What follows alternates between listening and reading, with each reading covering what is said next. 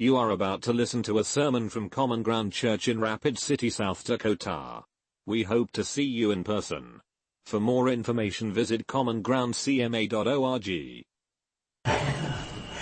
So it doesn't take long, if you read the Old Testament to conclude some things. And one is that following the law doesn't save anybody. Israel was not a perfect people. God didn't choose them because they were somehow more spiritual than the rest of the world. He chose them to represent Him to the rest of the world. So they kind of present a picture of ourselves when we see the decay of their spiritual condition at the close of the Old Testament. It should say to us that, yeah, that's me. I don't have the ability to rescue myself, to be faithful like God requires to me to be faithful. I'm in trouble unless something outside of me comes to help me. So that's the point of the Old Testament, and that's the point of the prophets, and especially Malachi here, because that's the last word Israel gets for quite a while. I want to ask you a question. Did you ever get in trouble with your parents for a repeated offense? No, of course not. It's just one of those things that they just couldn't seem to knock it into your head, and you just kept doing it. Do you remember any of their statements of frustration, or maybe some of the threats that they might have used to correct you? Is there anything that sticks out? I mean, like this one, if I've told you once, I've told you 1,000 times kind of thing. I started counting. When my mom said that, I said, okay, let's get to 2,000. That sort of thing. I think she over-exaggerates. But yeah, she said some other things. But what are some of the things maybe you heard because of your, cycle of disobedience? They were just having a tough time getting you out of it.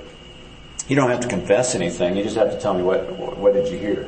My dad's belt buckle. Yeah, my dad has the ability to clear his belt loops, double it over, and snap it so fast that I'm like, okay, you don't even have to hit me with that, because that impressed me so much, I'm going to be good for the rest of my life. Of course, I wasn't. Do I have to get the spoon out? Oh! Do I have to get the spoon? Yeah. Sorry, you just gave my daughter PTSD there. I was going to say, I could hear the rattling of kitchen utensils being recycled. Yeah. Wooden spoon. And I did kind of have the tendency when I opened the door to kind of shake it a little bit just to add the emphasis to it. Because thankfully Allie was one of those, you just had to do that. And she's like, I repent of everything. Did not have to spank her hardly at all, I don't think. So, okay, anything else that you might remember a parent or someone saying to you? We'll go home right now. We'll go home right now, okay. Or wait till your father gets home or something like that. Yeah. My mom once said to me something along the lines of, I'm going to knock you right in the middle of next week. I mean, we talk about violence in video games. Man, moms are way worse. I brought you into this world. I can take you out, Sometimes that's how much we flustered them and frustrated. Could you imagine if that was the last thing you heard? That voice of frustration or that threat? Because of our inability to somehow get our act together? Because that is what happens in the book of Malachi. That's what happens at the end of Malachi.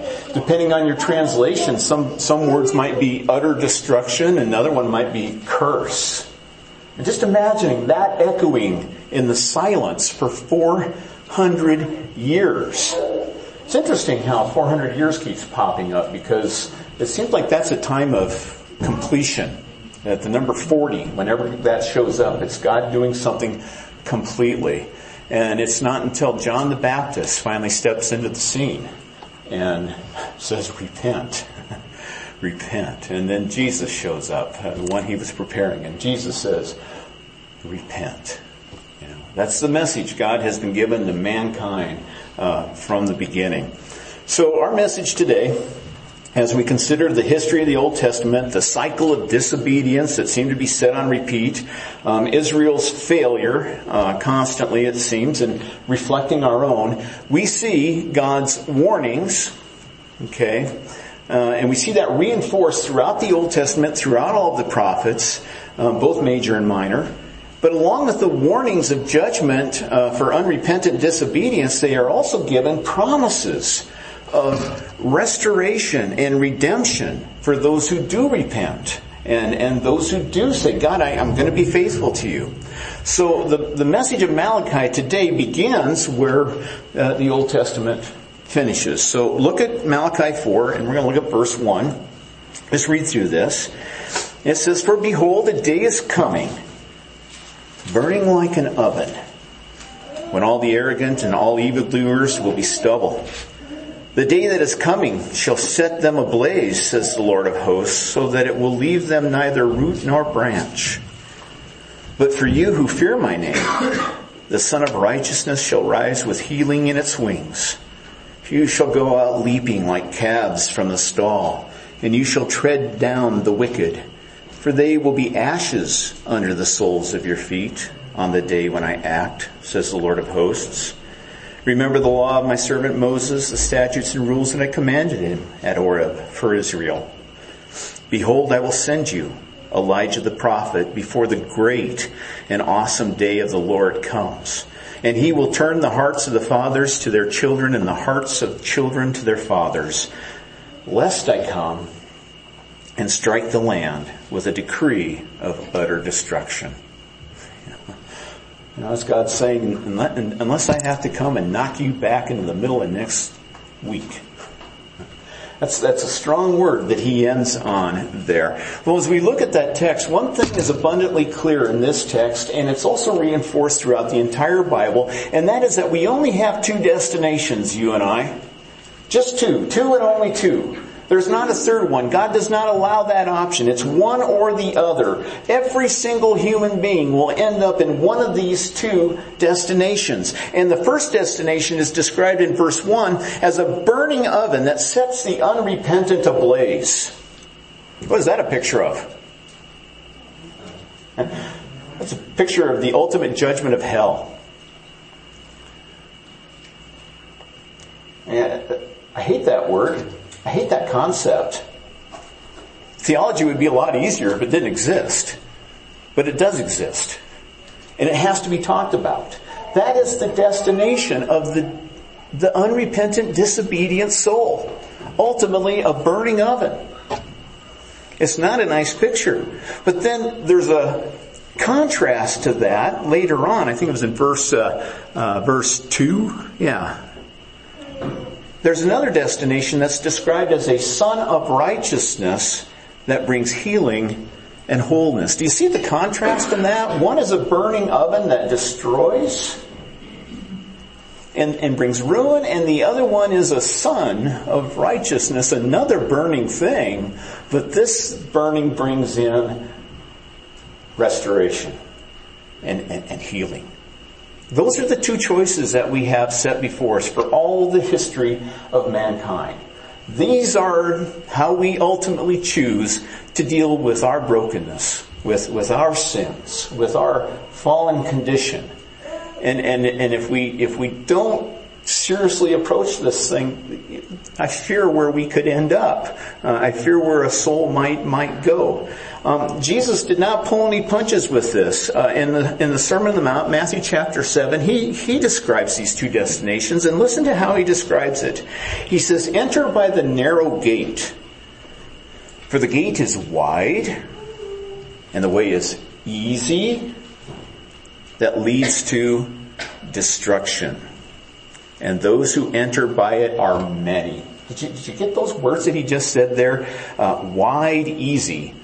But the end is destruction, and those who go that way will be many.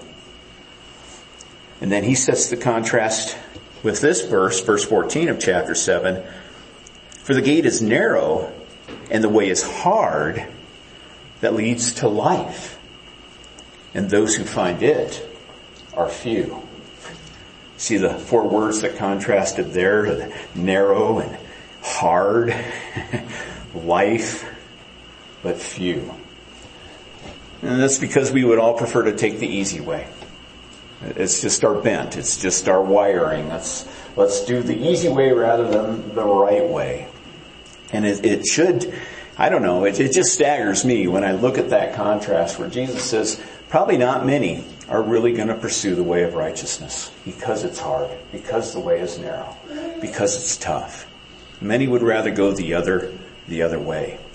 Well, rather than looking at the road, I think we got to look at the destination and say, is that really what I want? You know, if that's what I want, then it doesn't matter what condition the road's going to be in. I'm going to take that road. Okay. So when we go back to Malachi and we look through that entire book, you saw that there were some disputes between God and the people there. And that was because the people had begun to pursue empty religion. Now, regardless of what anybody says about the Bible, regardless of what somebody believes about the Bible, everyone, yes, everyone has a religion.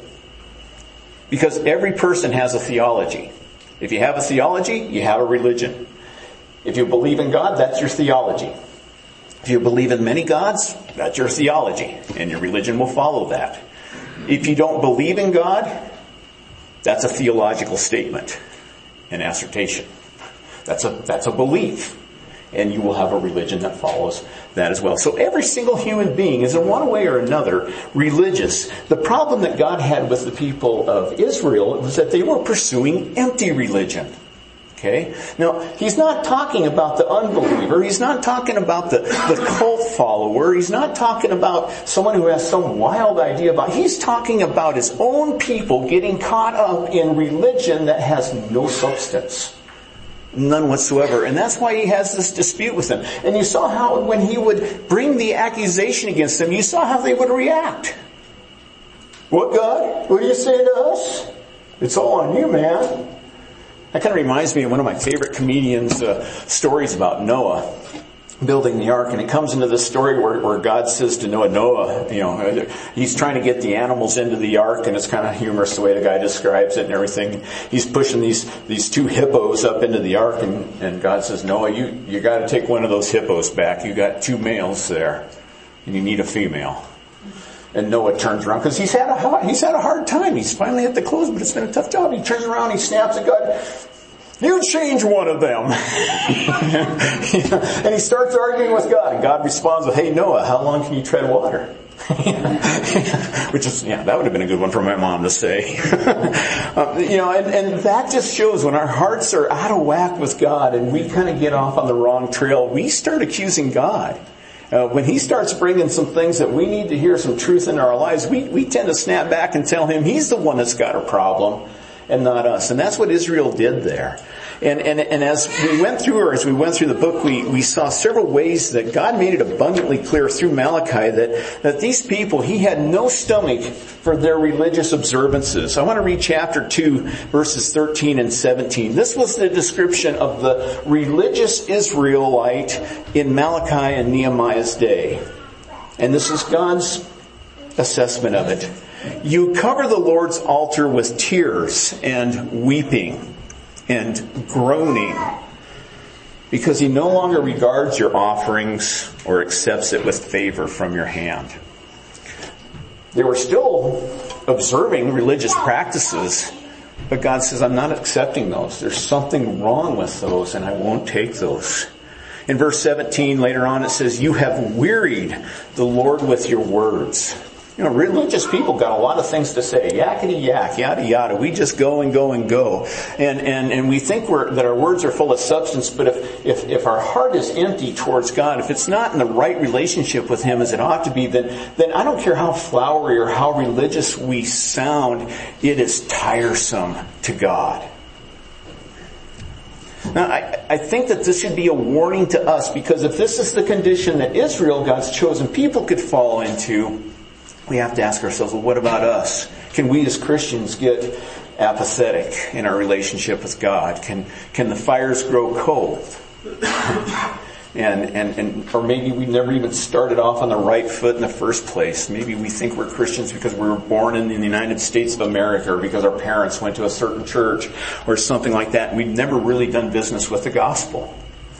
So just real quick, here's what was happening, and the video kind of reviewed it too, but here are some things that Israel teaches us in this book. And the first thing should be is that we cannot take the best for ourselves and then offer God our leftovers and think that He's going to bless us. I mean, that'd be like God showing up for Thanksgiving dinner. and we take the drumstick and gnaw all the meat off that turkey and then we chuck Him the bones. There you go, you can have that. But how often do we do that where we're reserving the best for ourselves? We're stockpiling whatever for our own lives and we're just giving God this much. And it's only second best, really.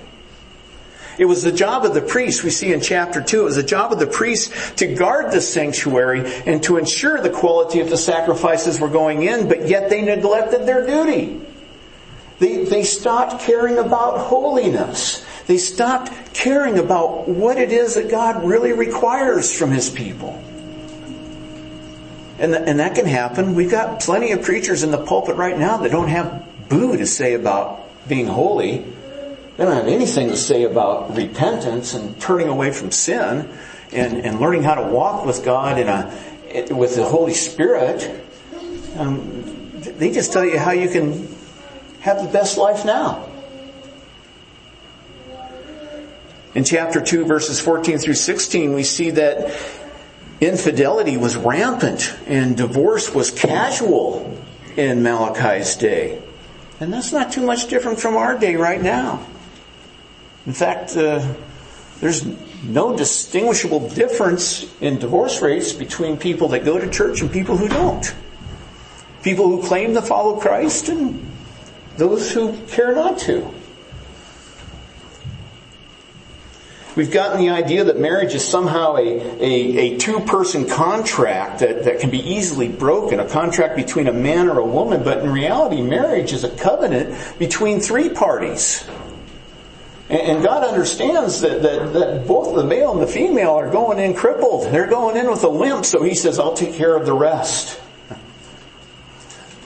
But we can't just easily break that covenant with God. But if we don't have that mindset, we will. We do. We'll take the easy way out, the wide road. If you go back and read Nehemiah 13, that'll give you a real historic picture of what was going on back in that day. And you're going to see that the people were neglecting the service of God's kingdom by withholding their tithes. You see, the Levites were there to represent the people. The Levites were there to help the people to know how to approach God, to know how to repent, to know how to offer a sacrifice that was right in God's sight, and then to live a life following that would be pleasing to the God. But the Levites weren't able to do that for the people because they were all out working their jobs, working their fields, because they couldn't eat. Because they weren't being provided for. People would rather put money in their bank or, I don't know, buy the fancy camel at the camel lot. That turned into a pun I didn't intend. Rather than to support the priests who were there to help them to be the people they were supposed to be. And then we see it throughout the whole Old Testament. It's a reoccurring theme throughout the major prophets and the minor prophets, and it's revisited again here in the 5th verse of chapter 3 in Malachi. This theme of Israel's injustice being classified by their oppression of workers, their neglect of widows and orphans, their forsaking of the care of the transients who were in their midst. You see, they didn't fear God. And don't let that word scare you. It means to rightfully respect God. Because they really weren't respecting God because they weren't protecting the most vulnerable and the most marginalized in their society. The least of these, as Jesus describes in Matthew 25. Now, each of these controversies that God had between Israel, they deal with God's people's firing questions back at God. They begin to question His love, His faithfulness, and His blessings of them. When in reality, it should be our love for God. It should be our faithfulness toward God. It should be our blessing of God that should be questioned, because set both records up, God's and ours. God's record, pretty darn good. In fact, perfect. never failed. Our record? Ooh, not so good. We're the ones that rightfully should be called into question. Are we really loving God? Are we really faithful to Him? Are we really desiring to be a blessing to God? So that takes us to a second pursuit. Rather than pursuing empty religion, Malachi says, hey, let's pursue a relationship of walking with God, Israel. Let's actually walk hand in hand with God. Dallas Willard made this great statement. I really like it. And he said, the gospel is less about how to get into the kingdom of heaven after you die, and more about how to live in the kingdom of heaven before you die. You know, and I fear that sometimes, we're more worried about just getting into heaven. Oh, got my ticket punched, let's go. You know, when really the gospel is all about how are we going to live our lives now before that great and terrible day of the Lord, when one kind of fire or another is at the end. So amidst the indictment of Israel's sin, God reiterates, the global dimensions of the worship that He deserves. You know, now think about this. Who is God? How much worship does He deserve? You know, it shouldn't just be a question, how much am I giving Him? Yes, we should ask that question. Am I worshiping God the way I should be worshiping Him? But is God getting the abundance of worship that is rightfully His? Is God receiving worship from every nation in this world? How are they going to worship Him if they've never heard of Him? You know, and if I could paraphrase Romans, it's how can they know about Him unless somebody tells them? And how can someone tell them unless they go to the nations? And that was Israel's job.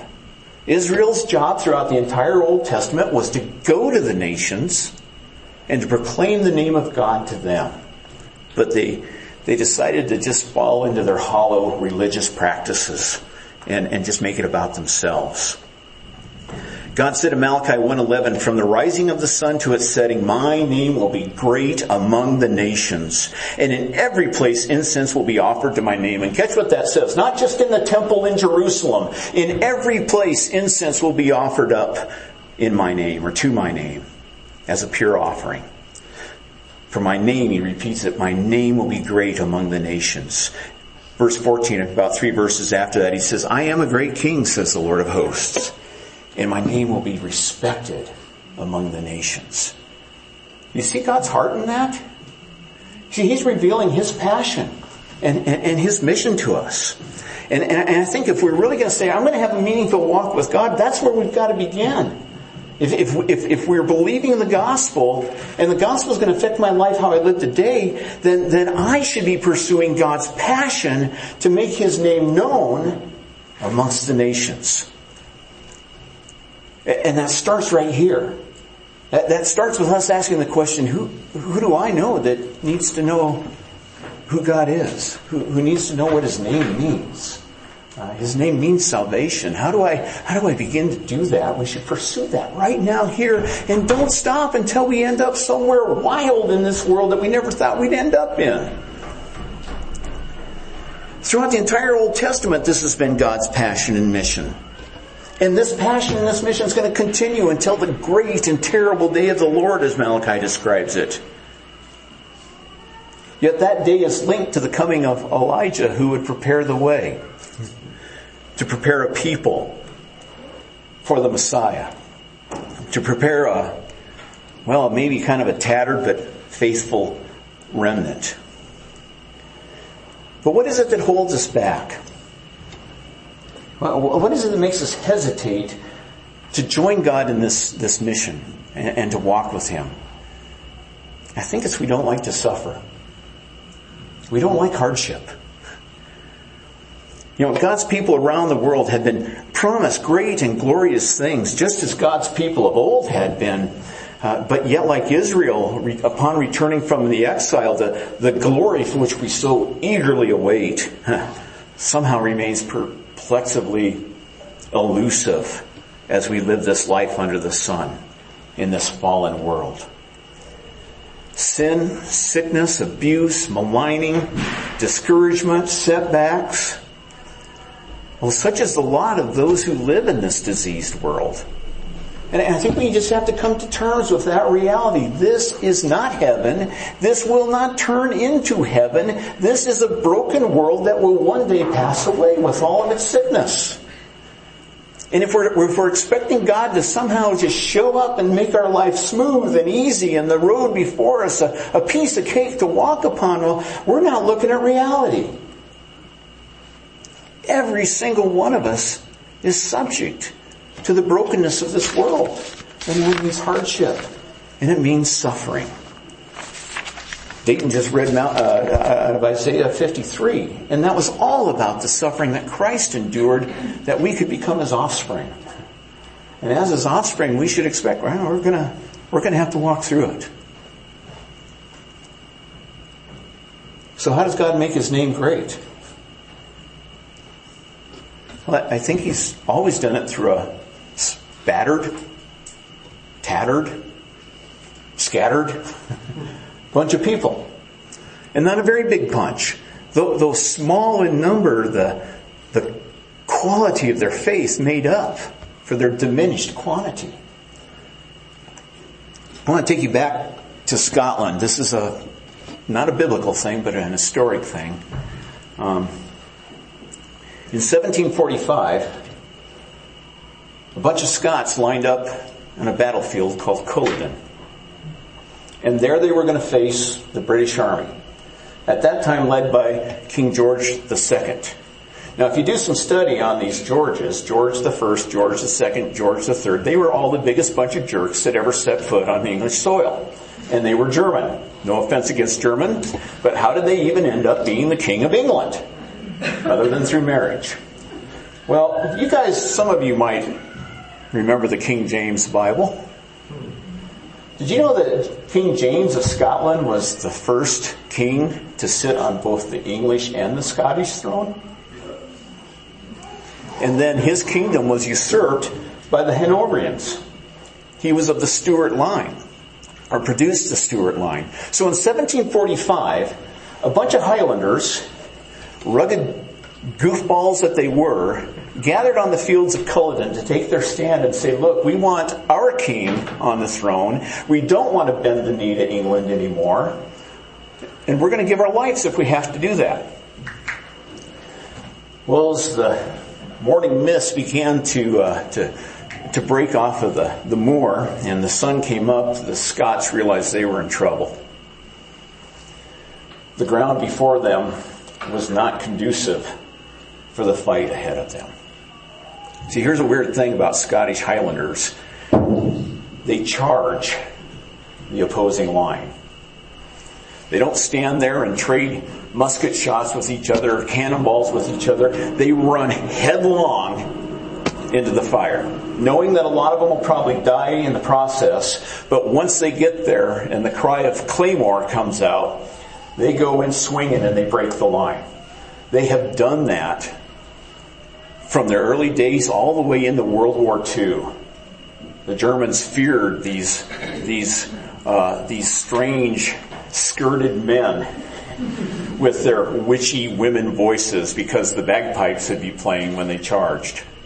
And they broke German lines doing that. They ran into artillery doing that. But that day at the Battle of Culloden, they looked ahead of them and they saw water in the ground, knee deep. And they knew there's no way we can charge the lines. But they did anyway. And they were slaughtered. It's one of the biggest massacres on a battlefield in the shortest amount of times that had ever happened. And the slaughter didn't stop there. Long after the Highlanders were scattered, or shortly after they were scattered, and for long after it, the British troops brutally killed man, woman, and child throughout the Scottish Highlands. They outlawed the playing of the bagpipes. They outlawed the tartans, the kilts. They outlawed the Gaelic language. They tried to obliterate them completely. It sounds like a horrible defeat, but you know what happened? This tattered, battered, scattered remnant of Highlanders went to other places in the world. You can go to every single country in this world and find somebody who can proudly and accurately tell their history of Scottish heritage.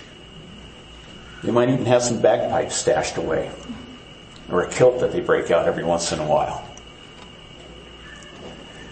Some of those Highlanders came to the United States of America, and when King George III reared his ugly head, they said, "Where we failed at Culloden, we'll succeed here." That faithful remnant is one of the reasons we exist as a country free from the oppression of some guy named George.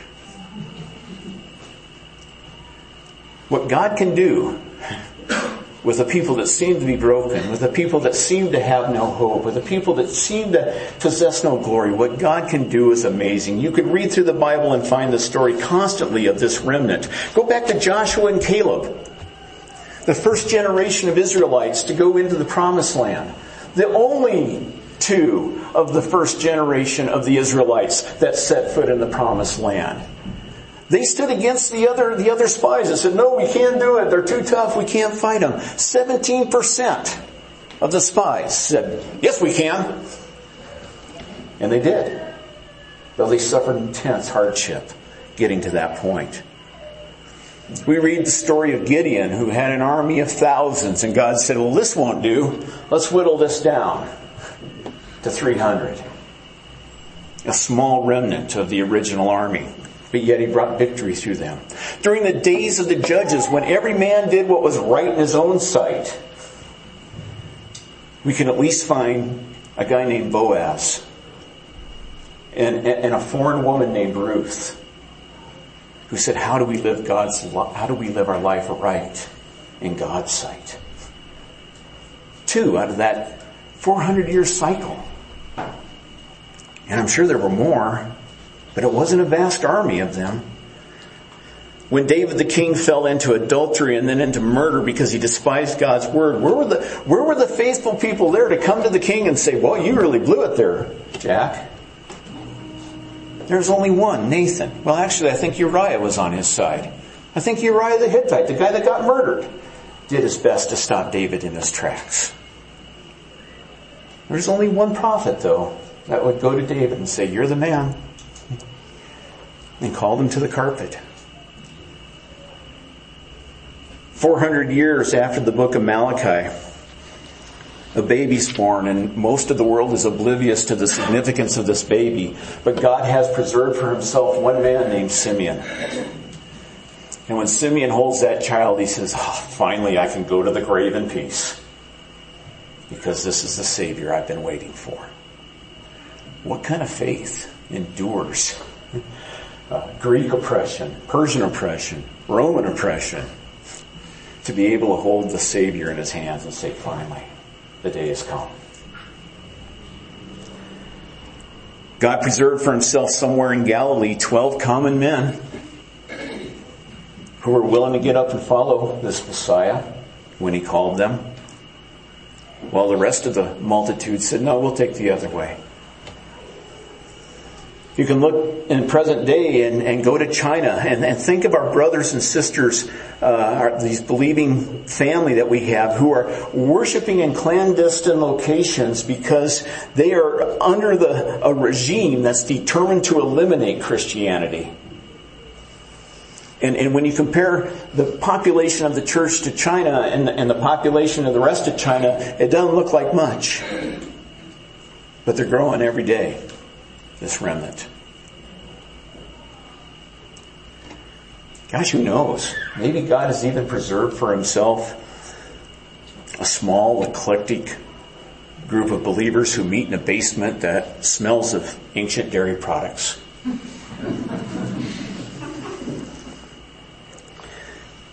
In Malachi 3:16 through 18, we have a description of this tattered, battered, but yet faithful remnant.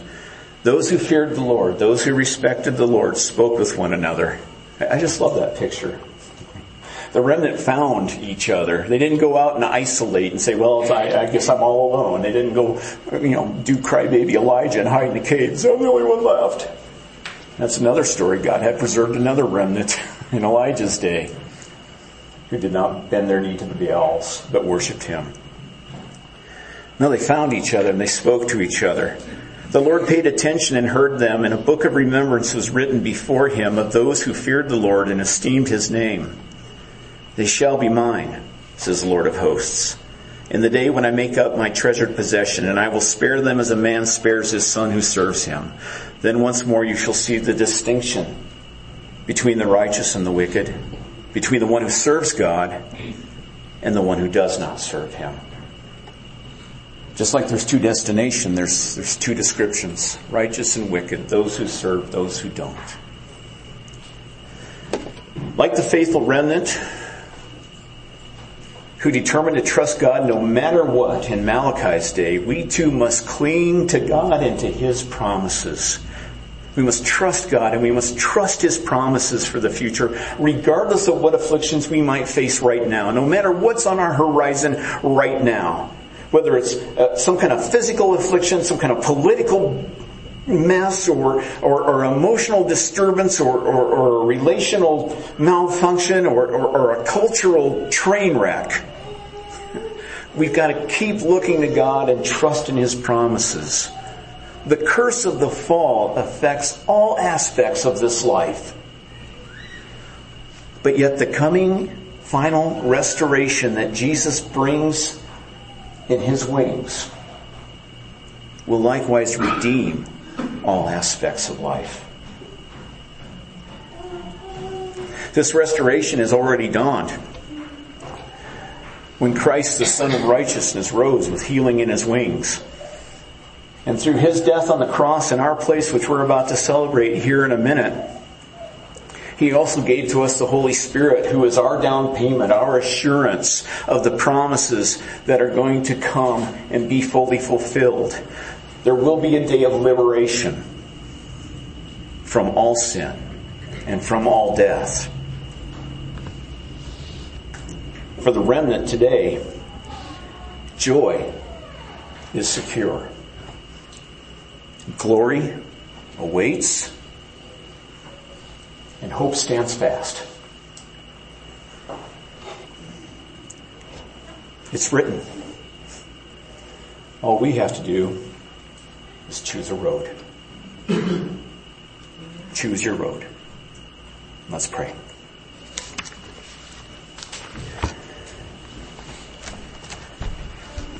Lord, as we prepare our hearts now to come to your table, you warn us in 1 Corinthians to make sure that we fear your name, that we esteem your name, we respect your name as we come to the table.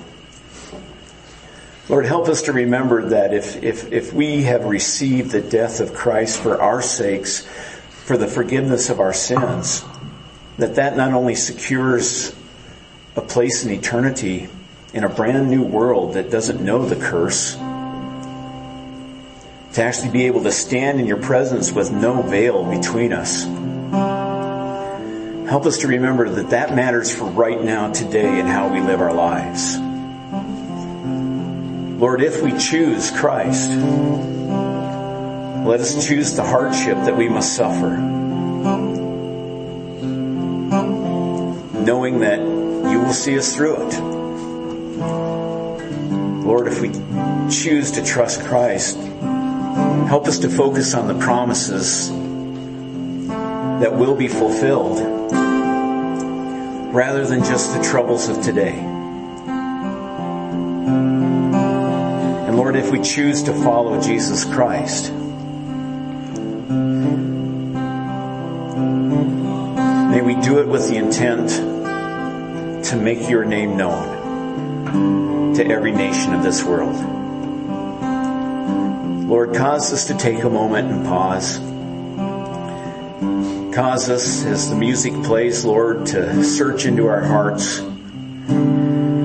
Cause us, Lord, to return to the great love that you have for us. The great love that will carry us to the day of healing and restoration. Lord, let us not forsake that. So Holy Spirit, speak to our hearts. Lord, we're here. We offer ourselves to you. We give you our lives, broken as they may be. And we ask you to make out of that a remnant that will be found faithful to you. We pray this in Jesus' name. Amen. Thank you for listening. We hope you have been blessed. Please join us again at Common Ground